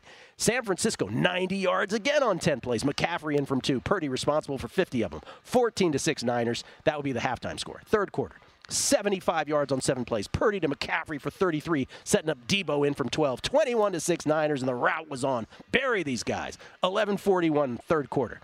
Left in the third quarter. Philly then matriculates. Dre Greenlaw gets tossed for poking some guy from Philly named Dom on the sidelines, who Kevin Burkhardt and Greg Olson desperately wanted us to care about. We don't care about anybody from Philly named Dom. That was wild. Burkhardt from your Philly background. That led to a Tuchus push, 21-13 San Francisco. 6:51 left in the third quarter. How much more are they making about Dom? Get him off the screen. So again, I'm doing a show. I can't hear what's happening. Like the cameras are following him into the tunnel and everything. It was so bizarre. This is my DC coming out where we're like, we hate this kind of stuff. Like, I don't care about a guy from Philly named Dom. Get him off there. San Francisco, 5 plays, 77 yards. After the first was a sack. Purdy to Debo for 48. Touchdown, Niners, 28-13. San Francisco, 3:54 left in the third quarter. Philly, 3 and out. 75 yards, 12 plays for the Niners. Purdy to Jennings from 18, shoving Eli Ricks out of the way. Get out of here, Philly. 35-13, San Francisco, 10:43 to go. Then Mariota in for 5 plays before Hurts returns. By the way, every time Hurts goes in the tents, he always magically returns. Yep. 13 plays, 71 yards. Hurts to Smith from 2 out, 35-19. 2-point conversion fails on an incomplete pass. 5:33 to go. Then Philly, unlike Tomlin, correctly kicks an onside kick down 2 scores because why not? It's your only shot. Second play, Purdy to Debo for 46 on a wide receiver screen. Touchdown! 42-19 Niners. Good night, everybody. That's how it would end. Finally, Kelly, we got to see last year's NFC Championship, as I thought it would be.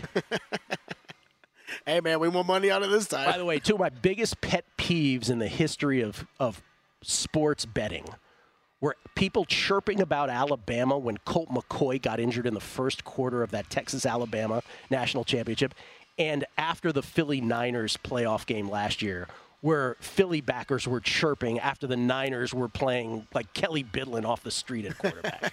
That's right. Could have been better. My favorite part about that whole FSU thing was how you couldn't remember what you said yesterday, and I would like to quote Kelly Bidlin. He's like sitting 2 feet away from me. I got so many notes just written down on my phone. I didn't know what you were referring to. Get Dom off my screen. Purdy, 19 for 27 for 314, 4 touchdowns, no picks. He was sacked twice. A 148.8 passer rating. That's at a 158.3. Give that man an MVP. Debo, 4 for 116 and 2 touchdowns. Niners outgained the Eagles 456 to 333. I'll say the Niners by 10 at home against the Seahawks. You are low. It is 11.5 at DraftKings right now. Wow. We have come down. There's anywhere between 10.5 to 11.5 in the market. And there was 12.5s out there yesterday. This opened. I just want to say this, though. The reason that I have the Niners power ranked 1 and the Eagles 4, I'm not saying the Eagles aren't a good football team. They're obviously a resilient, gritty team that figures out ways to win games. Been through the gauntlet here recently. Yep. And they won the first 3 games of this 6-game gauntlet before they lost yesterday. But let's face it, they should have lost a couple of those. They should have lost to the Cowboys. Yep. They should have lost to the Bills. They might even have lost one to the Commanders, believe it or not. If not both, quite frankly. Yep. They're not as good as last year's Eagles. They're not. They deserve a lot of credit for getting this far. They still have the best record in the NFC. Not trying to take anything away from them, but they're not as good as the Niners. They're not as good. I think betting-wise, though, the market's going to go too low on them eventually through this gauntlet. There's going to be some betting opportunities on them. So. Oh, I'll be right there. I have no problem betting on them. Just don't show me Dom anymore, Kevin Burke. All right, couldn't care less. All right, we'll come back. More guessing lines. Looking for value. Week 14 numbers game. VSiN, the Sports Betting Network.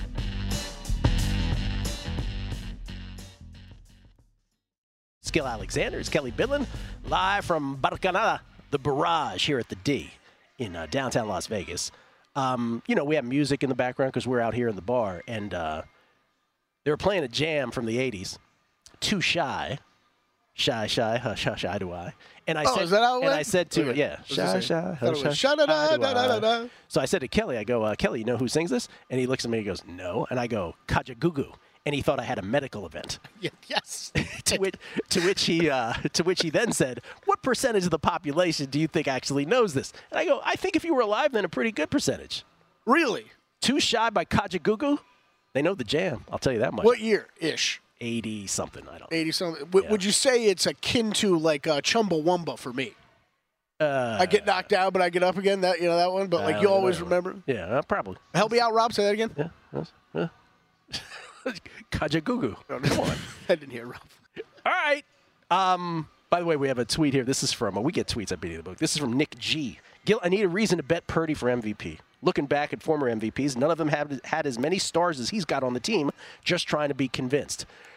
Well, I gave the passionate Purdy speech a couple times before. I had a 75-1 ticket on Tyreek Hill to win MVP from early in the season. I actually believe Tyreek Hill is the true MVP of the National Football League. But because we had Aaron Schatz on a couple times and he's one of the 50 voters, he just makes it very clear they don't want to bet for a non-quarterback. At least he doesn't, and he won't. And I wonder how many of the voters he represents. So To me, the other guy to bet on was Brock Purdy. I got him at 16-1. Some people have him longer odds than I do, by the way. And for me, the reason is simple. He is being judged unfairly by what his pedigree is, meaning he was Mr. Irrelevant. He was the last pick in the draft. If he were Trey Lance, who was picked third, we wouldn't be having this discussion. He is so good. We ran off conventional stats where he's first across the board. We'll have on Cleve TA, who I didn't know, by the way, had a ticket on Brock Purdy. Turns out Will Capper has a ticket on Brock Purdy too. But Cleve TA will be on tomorrow. We'll talk advanced stats with him. And then Ethan Strauss, who writes this great Substack as a Bay Area guy. We've had him on to talk Warriors before. He gives this great passionate speech. This is from 2 months ago, not now. From 2 months ago, where he, as a guy in the Bay Area, was relating Brock Purdy to Draymond Green and basically saying, people don't have any way of properly evaluating how good this guy is. Mm-hmm. And he's proven it. Brock Purdy, to me, is the glue that holds it all together. And yes, there is McCaffrey and there is Debo, and everybody's going to give them some credit, but this doesn't happen with just anybody. Yeah, some we spoke about in the summertime, and it's really, like, I guess it's come to fruition. It's just it's Tua and Brock Purdy are seemingly never going to get the credit that they fully deserve because of the weapons they have around him. And of course they're going to have an easier time with the weapons they have around you, but it doesn't mean when you're talking MVP and elite level quarterbacking, you still got to be damn good at the position. And seemingly neither one of them ever gets the credit they truly deserve. Purdy is the embodiment of why it is so difficult for lifers who have watched the NFL and who have been in the NFL and have been in college football, coaches and talent evaluators. Forget about little pishers like us. But he is the representation, the embodiment of why they still can't properly evaluate quarterbacks and why the NFL draft is the biggest inexact science there is. How does a guy like this, who, by the way, Matt Campbell, how do you not win with him and with Brees at Iowa State? It's right? incredible. By the way, there were some games at Iowa State where I'm like, oh, my God, Purdy, I can't believe he threw that pass. So I get it. I'm not saying I knew either. But you have to understand that when he started playing for the Niners, his ability to process was quick. Look what we're seeing from Jordan Love, which we'll get to the Packers. Jordan Love, who I said all offseason, I was like, if you hold a clipboard for multiple years under the same coach in the same system, you tend to be really good when you get out of that. I used my team growing up, Washington, Mark Rippon, Stan Humphries, who got to the Super Bowl, Trent Green, who, if not for the injury, gave way to Kurt Warner. And then when Jordan Love didn't look good early in the year, I was like, I must have been wrong about this. I'm not wrong. Jordan Love looks outstanding. It clicks at a certain point. And for Brock Purdy, it clicked early. Yeah. And so we'll never know what would have happened in the playoffs last year had he been healthy. You're at that point with Jordan Love? I mean, he's been playing awesome. I don't know that I'm convinced He looks really good. We'll get to that. Let's do a few games here. All right. Big one here. Sunday, 4:25 Eastern, 1:25 Pacific time. Bills at Chiefs. Oh, there's a ball game. Yeah. Buffalo is 6-6. What are the Chiefs now? 8-4? Is that what I believe so. Yes, I believe so. Buffalo on idle here. Kansas City last night, if you missed this against Green Bay. Green Bay popped him in the mouth early. Green Bay, 13 plays, 75 yards, 7:47 off the clock. Loved Ben Simmons from 1 out. 7-0 Green Bay more than halfway through the first quarter. Butker then adds a field goal, 7-3 Green Bay at the end of the first quarter. That was a whole first quarter, 2 drives. Then the second quarter, Green Bay 8 plays, 75 yards, 4:21. Love to Watson from 9 out. 14-3 Green Bay, 10:39 left second quarter. Then Butker added a field goal to cut it to 14-6. 2:19 left in the second quarter. Green Bay matriculated most of the rest of the half. They had to punt eventually, and then Kansas City end of half. We literally had 5 real drives in the first half of this football game. Yeah, that was wild. Yeah, 14-12. Excuse me, 14-6 Green Bay. Third quarter, Kansas City starts out with the ball. 9 plays, 75 yards. Pacheco in from 1, but he fails on the 2-point conversion. 14-12 Green Bay, 9:39 left in the third quarter. And you're thinking, well, Green Bay's got to stumble here at some point. Nope. Green Bay 4th and 1 at the KC 44. Love to Dobbs for 33. What a pass that was. Up in the air, surrounded by defenders. 2 plays later, Love to Watson.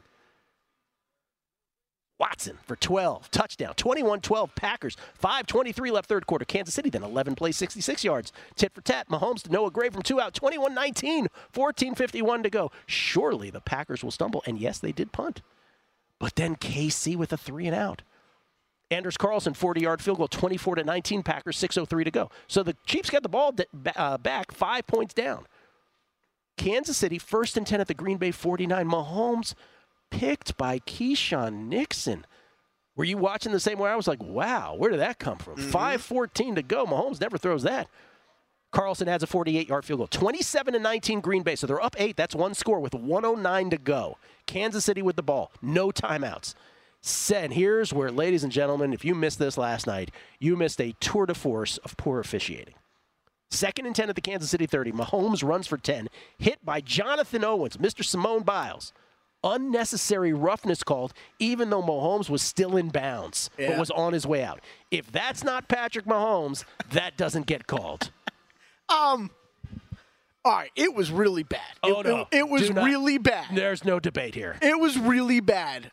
I don't know that I could sit here and say that wouldn't be called on any other quarterback. I don't know about any other quarterback, but if that's Sam Howell, I'm just trying to temper my anger before we get down the line. We're getting there. That wasn't even the worst. Then 1st and 10 at the Green Bay 45. Mahomes to Rice would be fumble. So they don't blow the whistle, they play it out, and Pacheco on the return, on the fake return, if you will, fake meaning a Fugazi return because it's not actually going to stand, he throws a punch, so he gets 15 yards and a disqualification, which is correct. Yeah. Chiefs get the ball back at midfield. Mahomes deep. Now here's the worst of the worst. Mahomes deep to Marquez Valdez-Scantling, the former Packer. He is tackled by Carrington Valentine. Like what are we talking about? No flag. You're watching this, you're like, this cannot be. I had no money invested in this game. I was screaming at my television. It's the worst non-call I've ever seen. 2 plays later, to MVS, Marquez Valdez-Scantling, he fights for the sideline. The official rules that he got there and the clock stopped, even though he probably didn't get there. No, should have. Yeah, he was being dragged backwards. The clock should have been running. And then it's like makeup call after makeup call after makeup call. It's incredible. And then 1st and 10 at the 33. That's exactly right. It was a makeup fest. 1st and 10 at the 33. Incomplete. 5 seconds to go. Hail Mary from the 33, if you can call one from the 33 Hail Mary. Incomplete in the end zone. Ball game. Chris Collinsworth stumping for a PI. I know you love Patrick Mahomes, Chris, but of all the things that were called there, that was the least controversial. That was weird. I know there was a little extension on the arms, but relax. It was not. He almost talked me into it more. Well, they came back from the commercial and he was still talking about it. He says, let's bring in the official. We got to talk about this. I'm like, easy, buddy. There's like 3 other things that were worse than this. They win it. Green Bay does. It was incomplete, by the way. Travis Kelce did get pushed with 2 arms extended. I get it, but you're not going to get that call. It's just like a lot of that happens on Hail Mary plays, as they did eventually bring up. Eventually. It was a little like, Mrs. Lincoln, besides that was the play. 27-19. Packers win it outright. Mahomes, 21 of 33 for 210. 1 touchdown, 1 pick. He was sacked 3 times. Pacheco, 18 for 110 before he was tossed and a touchdown. I will say, this is a good game. Chiefs -4. I'm probably high. Oh, wow. Opened 3, I think, everywhere. Bills taking money. This is down to Chiefs 2.5 this morning. I don't hate that. I was probably too high. I don't hate it either. I think I talk about the Eagles not being as good as they were last year. The Chiefs are not as good as they were. I think this has got Bills teaser leg written all over it for me. Do you think the Bills are the sneaky, freaky brothers sneaking in from the rear? I do. I think they are. Yep. I kind of think they are. Everyone's down on the defense is banged up, but Josh Allen, just the threat of Josh Allen in the postseason. We'll come back. More to guess. Numbers game, VSiN, the Sports Betting Network. A numbers game on VSiN, the Sports Betting Network. College bowl season is here, and VSiN has an early Christmas present for you. Not a VSiN Pro subscriber yet? No problem. We're giving away this year's College Bowl betting guide to everyone. We got spreads, totals, and expert picks from the Golics, Steve Makinen and Brent Musburger for every single bowl game. Put a bow on this bowl season. Get a free copy of our VSiN College Football Bowl betting guide, absolutely free. Visit VSiN.com/bowl guide and get your free copy today. We just saw that Bill 80 video, and Kelly and I got cut down to 3 seconds because Kelly was overacting. My bad, Gil. My bad. I stole some of your airtime, man. They caught him acting. Why did it take us so many takes then? That's the key to acting. Don't ever let them catch you acting. Oh, we get tweets at Beating the Book. Jason H11. Funny how a Giants fan, me, and a Skins fan like you feel about good old Dom and how we want that clown off of our TV as fast as possible. Kevin Ryan. Gil, 2 things I never want to see again. Dom and... Oh, you're getting political. Don't do that. Shine, the Professor Shine. Sadly, anyone who grew up on MTV would know Kaja Gugu. Had to be 1983. Yeah, man. This is from Scott Kendrick. Do you think had Georgia won, the committee would have taken the 4 undefeated? In other words, left Texas out. In effect, Alabama winning forced them to take Texas. Yeah, I think if Jordan, let's put it this way. I think if Jordan Travis was still playing, they would have screwed Texas. I believe that. Yeah, I believe that too. I believe that. Wreaking Havoc. Is it worth betting Khalil Mack Defensive Player of the Year? Odds are 100-1, and he's leading the league in sacks. Yeah, he had a great game yesterday. I think that is actually a pretty good bet. At 100-1, I would take a flyer on it. I don't have it, full disclosure, but it's a pretty interesting. Of all the long shot bets, it's the best one out there. What's he up to now?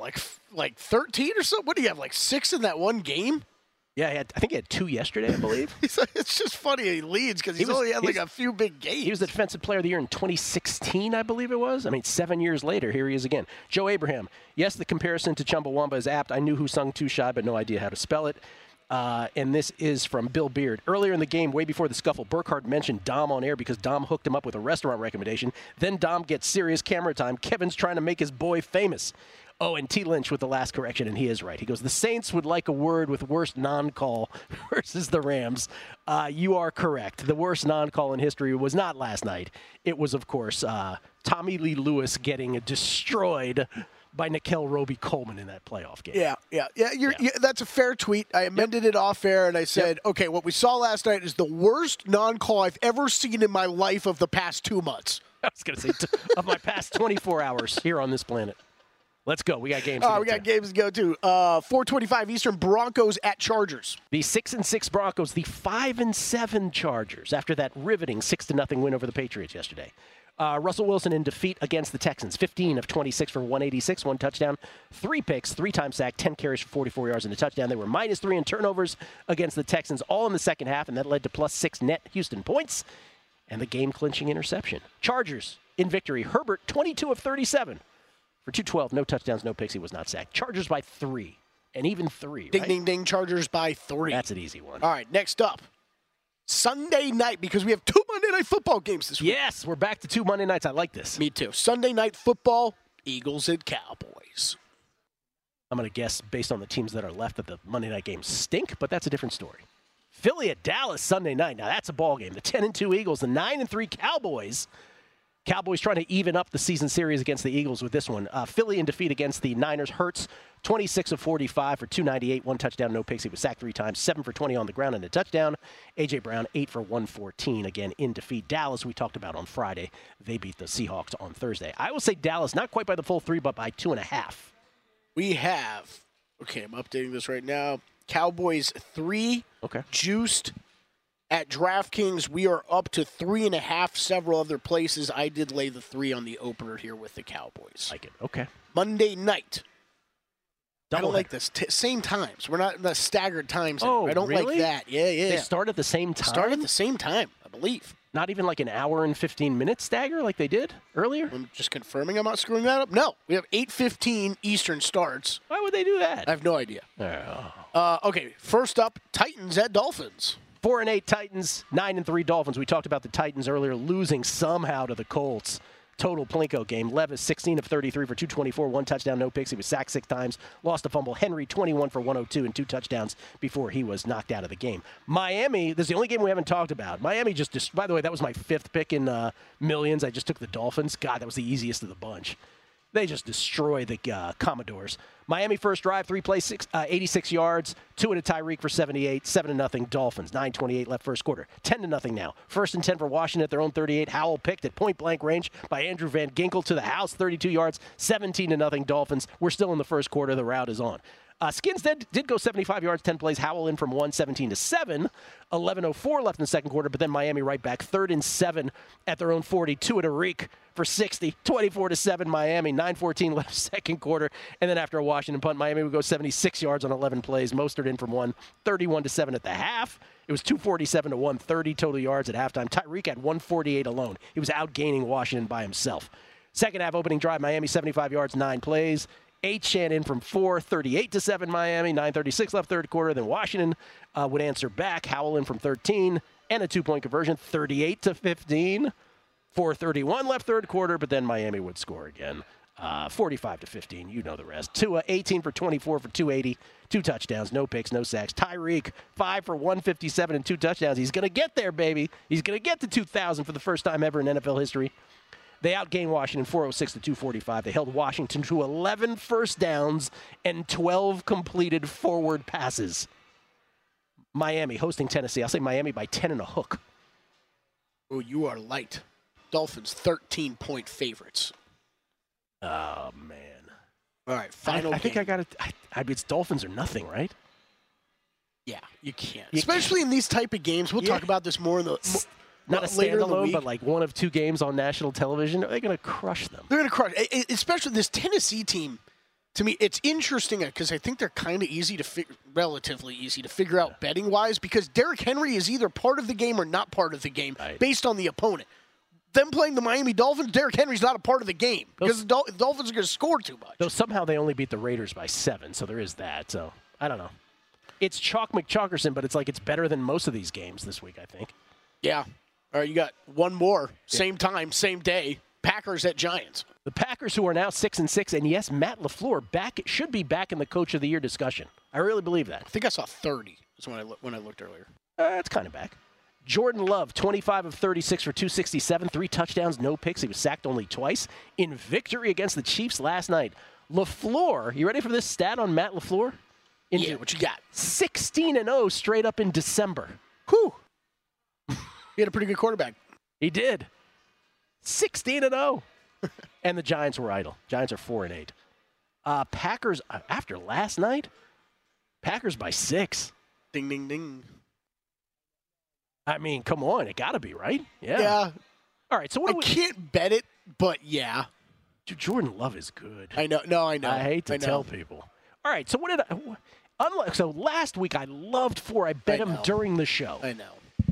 I don't love anything here, but I kind of like Jacksonville if it's 3 or lower. Played that. And you're saying it's 3? I think we're still 3s widely available. Of course, this is before the game tonight, so God forbid something 3s happens. widely available. So, yes, I bet it, and you're right. But if you are going to bet games like this, I think you got to bet them smaller than you normally would because they're playing tonight. You don't know what could happen.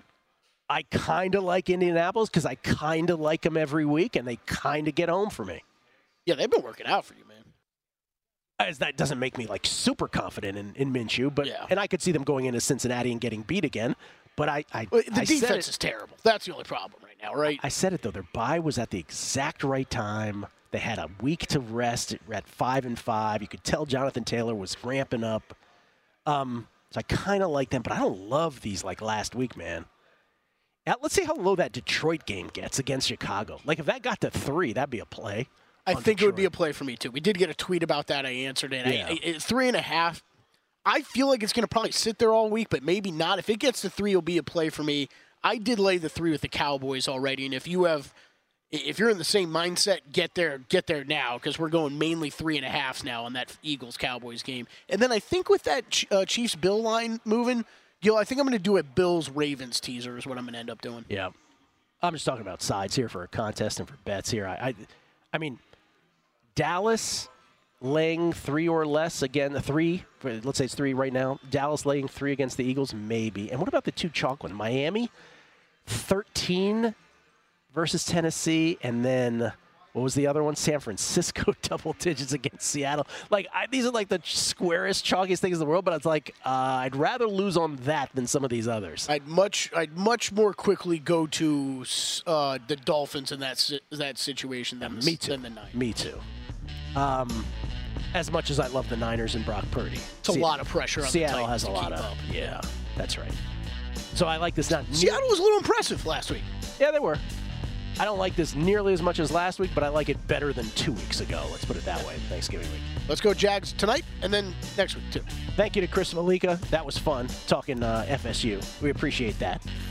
Best Bets is next. Enjoy from VSiN, the Sports Betting Network.